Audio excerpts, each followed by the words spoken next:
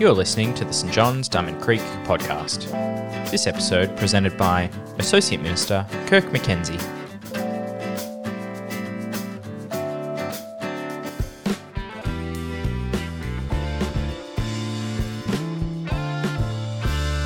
So today's Bible reading comes from Luke chapter 1, verses 5 to 25. In the time of Herod, king of Judea, there was a priest named Zechariah, who belonged to the priestly division of Abijah. His wife Elizabeth was also a descendant of Aaron. Both of them were righteous in the sight of God, observing all the Lord's commandments and decrees blamelessly. But they were childless because Elizabeth was not able to conceive, and they were both very old. Once, when Zechariah's division was on duty and he was serving as priest before God, he was chosen by lot, according to the custom of the priesthood, to go into the temple of the Lord and burn incense. And when the time of the burning of the incense came, all those assembled worshippers were praying outside. Then an angel of the Lord appeared to him, standing at the right side of the altar of incense. When Zechariah saw him, he was startled and was gripped with fear. But the angel said to him, "Do not be afraid, Zechariah. Your prayer has been heard. Your wife Elizabeth will bear you a son, and you are to call him John. He will be a joy and a delight to you, and many will rejoice because of his birth. For he will be great in the sight of the Lord. He is never to take wine or other fermented drink, and he will be filled with the Holy Spirit even before he is born. He will bring back many of the people of Israel to the Lord their God, and he will go on before the Lord in the spirit and power of Elijah, to turn the hearts of the parents to their children and the disobedient to the wisdom of the righteous, to make ready a people prepared for the Lord." Zechariah asked the angel, "How can I be sure of this? I'm an old man and my wife is well along in years." The angel said to him, "I am Gabriel. I stand in the presence of God, and I have been sent to speak to you and to tell you this good news. And now you will be silent and not able to speak until the day that this happens, because you did not believe my words, which will come true at their appointed time." Meanwhile, the people were waiting for Zechariah and wondering why he was staying so long in the temple. When he came out, he could not speak to them. They realized that he had seen a vision in the temple, for he kept making signs to them, but remained unable to speak. When his time of service was completed, he returned home. After this, his wife Elizabeth became pregnant, and for 5 months remained in seclusion. "The Lord has done this for me," she said. "In these days he has shown his favour and taken away my disgrace among the people." This is the word of the Lord.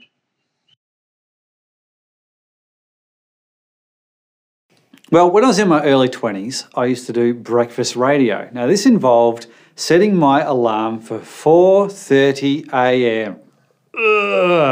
Not something I would ever recommend.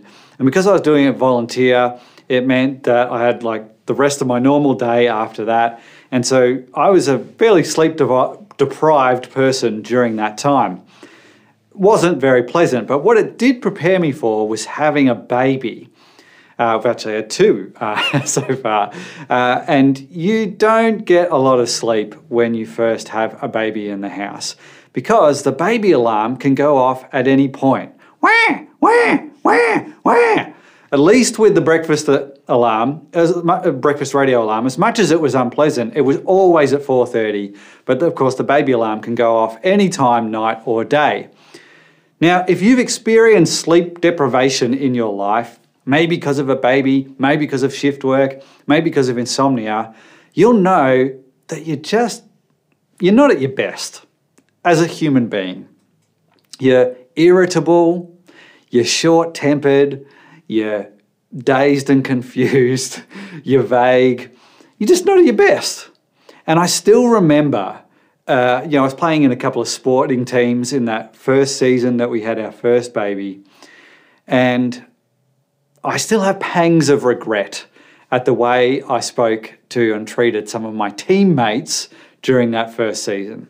Not opposition players, not referees, teammates, the people my friends who I'm meant to be getting along with. And I'm like, oh no. Some of the times I snapped at them, I still regret that like 10 years later.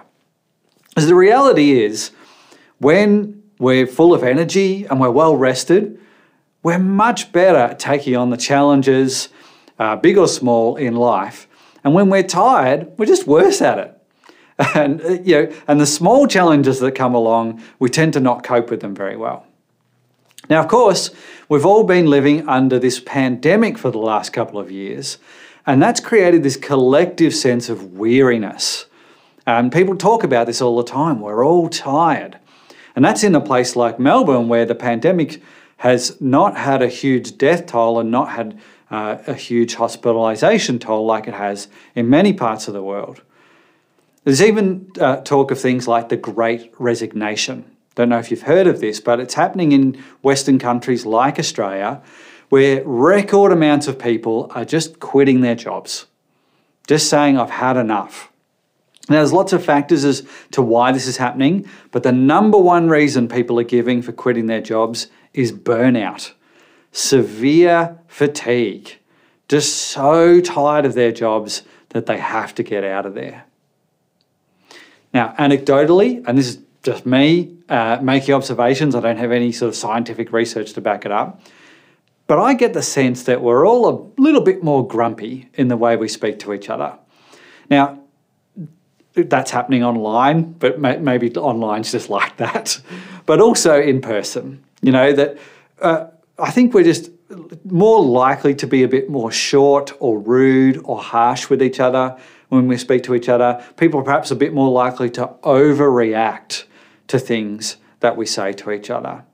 And it could be that this collective weariness that we're all experiencing is a big contributor to that. Because when we're tired, we don't necessarily put our best side forward. We're not polished up for other people, and we tend to let people see the real us, which, let's be honest, is full of flaws and is far from perfect. So that's our context that we're living in at the moment, a weary world. Now, in the context of today's passage that we're looking at from Luke chapter 1, that's often described as a weary world as well. In fact, the Christmas carol, O Holy Night, and this is the start of our Advent series, which is the lead into Christmas, and I'll talk about that towards the end of our talk today. That actually uses the line, a weary world, to describe the time describe the world that Jesus was born into and the time that we're looking at in today's passage. Of course, we're looking at John's birth today, not Jesus, but they came very close together at a very similar age. In fact, in verse 5 of Luke chapter 1, we read this about the setting. It says, in the time of Herod, king of Judea. Now, Herod was the king of Judea. It means, king of the Jewish people. But that didn't mean he was in charge. Actually, it was the Roman Empire who was in charge. The Romans had just conquered heaps of people, heaps of countries. That's what the Roman Empire was doing at that point in history. And the way the Romans worked is when they came in, invaded and conquered and took over, is they let you kind of keep doing your own thing. You didn't have to become Roman. You could keep doing your own traditions and your own customs, but you were under Roman rule and under Roman restriction. And so it was the Romans' way first and your way second. So what they would do is they would appoint the local leaders. So Herod was appointed by the Romans. He was like their puppet leader. They chose him. He was not elected by the people, or anything like that. So our two Jewish characters, main characters in the passage, Zachariah and Elizabeth, they had been living under Roman oppression probably for their entire lives. So they had some freedom. They could still follow God. definitely believers, but with restrictions. And on top of this oppression from the Romans, they would have been experiencing a spiritual stagnation as God's people. You see, God's people have been, God had chosen these people to be a blessing to the world, a blessing to all the other nations. And at times throughout history, they'd done that really well. And at other times, they hadn't done it so well. And there'd been a period of disobedience where they'd been really getting it wrong. And so God had actually sent them into exile. He'd removed them from their homeland as a period of discipline. And then he brought them back. And so they're back in their homeland. But now the Romans have come in and they're in charge. And so you're living as one of God's people going, we've got this mission that God's given us to be a blessing to the nations, but the Romans are kind of in charge. We've got this corrupt King Herod who's just getting wealth off our own misery, and he's partnering up with the Romans, and he really doesn't seem to care about us at all. And so there was this great sense of them waiting for God to rescue them from the situation that they were in. We've been thinking in Melbourne this year, when will this 6-month lockdown finish? Well, try being Jewish people in Zechariah and Elizabeth's time, thinking, when will this 60-year occupation finish? So that's their, community context that the passage takes place in. But there's a personal dynamic going on for this couple as well, and we see that in verse 7. Verse 7 says, they were childless because Elizabeth was not able to conceive, and they were both very old. Now, this is something that many of us will be able to connect with pretty easily. This sense of hoping. Many people dream of having children at some point in their life, and when you find out you're unable to, that can be devastating news. Now, potentially that's because you're single and you just haven't found someone that you're able to have children with. Maybe it's because just physically you're unable to for some reason, or you've had a miscarriage or something like that, and it's been hard to get pregnant again. And all these situations can just be devastating, a deep sense of loss, sadness, and disappointment. Perhaps you're even going through that right now. And so when you see this story, you have no problems connecting with it emotionally. You get it. Sometimes when we read the Bible and we go back, we're trying to connect with something that was written 2,000-3,000 years ago, it can be a bit hard to connect with it because the culture's so different. But sometimes it's not that hard. And this is a situation where it's pretty easy to relate to the characters. But there's an extra dynamic for these two that maybe is not as common for us, particularly in our situation in Melbourne. And we see it in verse 25. When Elizabeth has become pregnant miraculously, she's celebrating that. She says, "The Lord has done this for me. In these days he has shown his favour and taken away my disgrace among the people." So it's not just taken away my sense of loss or disappointment, but taken away my disgrace. And see, what would happen in their culture historically, and it does happen in some cultures today, is that there's this sort of spiritual, social stigma attached to couples that can't have children. There's this sense that God, or maybe the gods, have cursed that couple in some way. They must have done something wrong. God must not like them, and that's why they can't have children. This was sort of an unhelpful and an untrue assumption that people might make about couples like that, couples who find themselves in that situation. And so people would often be suspicious of people like Zechariah and Elizabeth, and maybe even abusive towards them. So we don't really have that as a common thing happening in Melbourne. I would like it, perhaps if you want a comparison, to racial abuse. It's not exactly the same, but similar in the sense that sometimes racial abuse is basically abusing someone for something that they can't control. So basically the way they look. That's why racism is so dumb and so ridiculous. And of course, we have plenty of that in our society, and it reared its ugly head again throughout the year. The Aboriginal AFL footballer Eddie Betts, recently retired, was again racially abused this year after a career full of being abused for being Aboriginal. And he spoke about it so well on television, and I went back and watched the interview during the week. And when he spoke, he said, "I'm sick and I'm tired of it. It's draining." And not only did he say it was making him tired, you could see it on his face and you could hear it in his voice. And despite all that, he did manage to have a really gracious response. You know, I'd be tempted to just lash out angrily and just have an absolute gutful. He was still committed to educating people. He was still committed to reconciliation, which was so admirable. So it would be so tempting to have a non-gracious, non-patient response to that. And I can't help but wondering that, Zachariah and Elizabeth in their situation, surely they would have been weary from being the cursed couple in their village. And I wonder, how were they responding to that? Were they patient? Were they gracious? Or were they tempted to lash out when they received abuse for their situation? Anyway, Zachariah, he's in this situation where he's a priest and he's working in God's temple. And in verse 9, we see that he's got a particularly important role on this day. He's going to go and burn some incense in a particularly special part of the temple where only one priest is allowed to go at the time. And the burning of incense was a role that most priests only did once in their entire lifetime.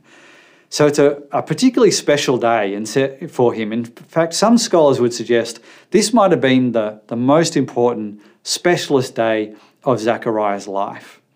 And so then we add to that, in verse 11, an angel appears to him with a message. And in verse 13, we see that the message is that he is going to have a child, miraculously given their age and what's happened in their life so far, and that they are to call this child John.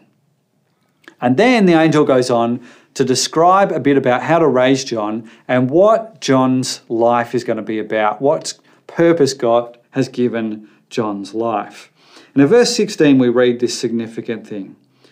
He will bring back many of the people of Israel to the Lord their God. He will bring back many of the people of Israel to the Lord their God.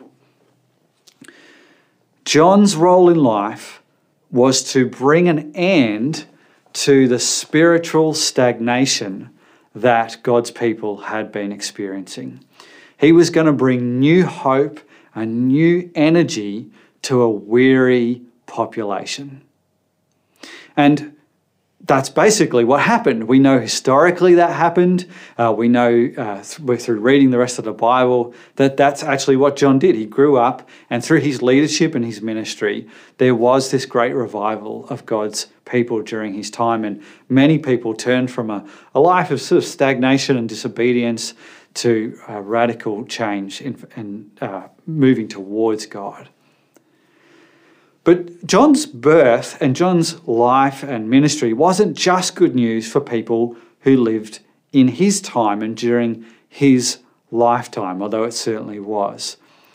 It also was good news that echoed on to generations to follow and is continuing to be good news for us as well.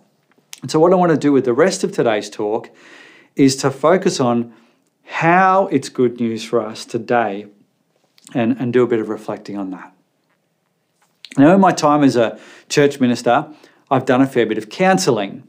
Now, not in the sense of like book an appointment and come to my counselling office, but in the sense of talking to people about life and the challenges and problems that we have in life, particularly from a Christian perspective. Now, when I first got into this, I had this mindset of a bit of a fixer. You know, you tell me your problem, I'll identify the solution and tell you what to do, and you go off and you're fixed. And so that didn't actually go that well. Like occasionally the solution worked, but often it didn't. Sometimes it made it worse. Sometimes people didn't really follow through and do any of my suggestions. Some people didn't like the suggestions I said no, I'm not going to do that. And so it wasn't going that well. So I talked to some more experienced, wiser people than myself about this, and we came up with a better way to approach counselling, which was all about listening. Radical, eh? And so listening tended to work a lot better. People really appreciated me just shutting up and letting them tell me a little bit about what was going on, and not trying to fix things straight away, and instead asking questions and getting to know the situation better and getting to know them better. And in fact, it seemed like people were happy to talk and not have any solutions at all. Like a few times, people would finish, our catch up and get ready to leave and say, "Oh, thank you. This was so great. It was really helpful. Wonderful catch up. Thanks for your time," and then leave. And I'd be like, "But you've got so many problems. We haven't fixed any of them. You're just heading off, and you think, what's so great about this?" So again, I go back to the wise and more experienced people and try and work out why people thought that was so good, and they were very helpful. And here's the reason, right? People felt loved, not fixed. And it was because I was treating them like a person, not a project. And when people, I think subconsciously what we do is we ask, when we're interacting with anyone really, but particularly about important things, first thing we want to know is, does this person love me? Not like in a romantic way, but just like, does this person care for me? Do they have my best interests at heart? And by listening, I think I always had, but I hadn't shown that by just trying to fix the issue. And by listening and getting to know them and getting to know the situation, I was demonstrating that a lot better than I had been when I was in fix-it mode. The reality of life is, no matter how hard we work, we'll never fix everything. And if we try and just fix all our problems and all everyone else's problems, we'll just get tired. And then we won't be at our best, because when we're tired, we'll get grumpy and we'll get angry and we'll become harsh, and relationships will start to fall apart and marriages will break up and parents will have fallouts with their kids. Because it's harder to love people when we're exhausted. And so that's why John's role, as outlined by the angel, is good news, not just for 2,000 years ago, but for us today. And why what the angel says in verse 17 is so important, and it points to something that we need to pay attention to. Verse 17, the angel says this: "He will go on before the Lord." So the Lord is God, and God's going to do something, and John's sort of getting ready for that. "In the spirit and power of Elijah." Now, I'm not depending on your biblical knowledge so far in your life, you may or may not know about Elijah. But someone reading for this for the first time who knows a lot about the Old Testament, when they read Elijah, that's a big name drop. One of the great Old Testament prophets. So when you're comparing John with Elijah, you're going, "Oh, okay, he's working in big power here." "To turn the hearts of the parents to their children and the disobedient to the wisdom of the righteous." These were two big problems of God's people. And so John's preparing the way here and doing some foundational work. And here's the key bit: to make ready a people prepared for the Lord.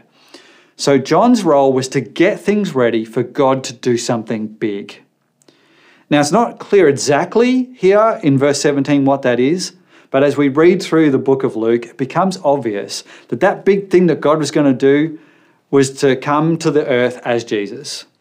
For God to become a human being and to come to earth and live as one of us, to show us how to do relationships with each other in a loving way, to show us how to have a loving relationship with God, to live and to die a sacrificial death and to rise again, and to do things that we simply cannot do as limited human beings, because he would be both God and human. The Christmas carol, O Holy Night, sings that the weary world rejoices. the weary world celebrates because God had come into the world to do what we cannot, to address the problems that are too big and too complicated and too much for us to handle ourselves. And Jesus did that in so many ways, and he did that by bringing God's grace into the world. Grace is the undeserved, unearned love of God. When it comes to God's love, there's no need to prove yourself worthy. His love is freely given. There's no requirement to work off the failures of the past. His love is freely given. So when we have God's grace given to us by God himself in such a tangible way coming to earth as one of us, that really takes the pressure down for us. You know, solutions to problems are good. I don't want to say we should never try and fix anything or we should never do any work. That stuff's good, but it's not everything. And it's not the solution to life. When we have grace at the heart of who we are, both as individuals and as a community, life is transformed. Rest becomes much more than just a distraction from the problems of the world. It becomes something so much deeper and richer and more profound when we have grace. Grace is the best. It's a wonderful, life-transforming thing.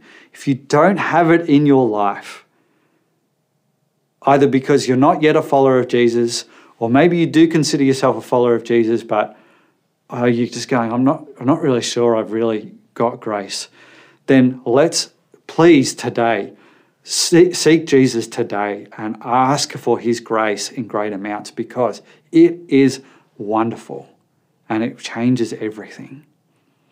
And it should be a huge focus of ours as we go through our Advent season, this preparation for Christmas. We're calling our Advent series A Weary World Rejoices. And in Advent, we're really doing three things. We're remembering that grace came into the world through Jesus. And by doing that, we remember the stories, the Christmas stories and all the events that led up to the birth of Jesus. That's a wonderful thing to do, to remember those events 2,000 years ago. We're not just doing that, though, because God's grace is still at work in the world today. Jesus, after his resurrection, sent his Spirit into the world, gifts it to everyone who puts their faith in him, so that we can continue to experience his unearned, unconditional love today.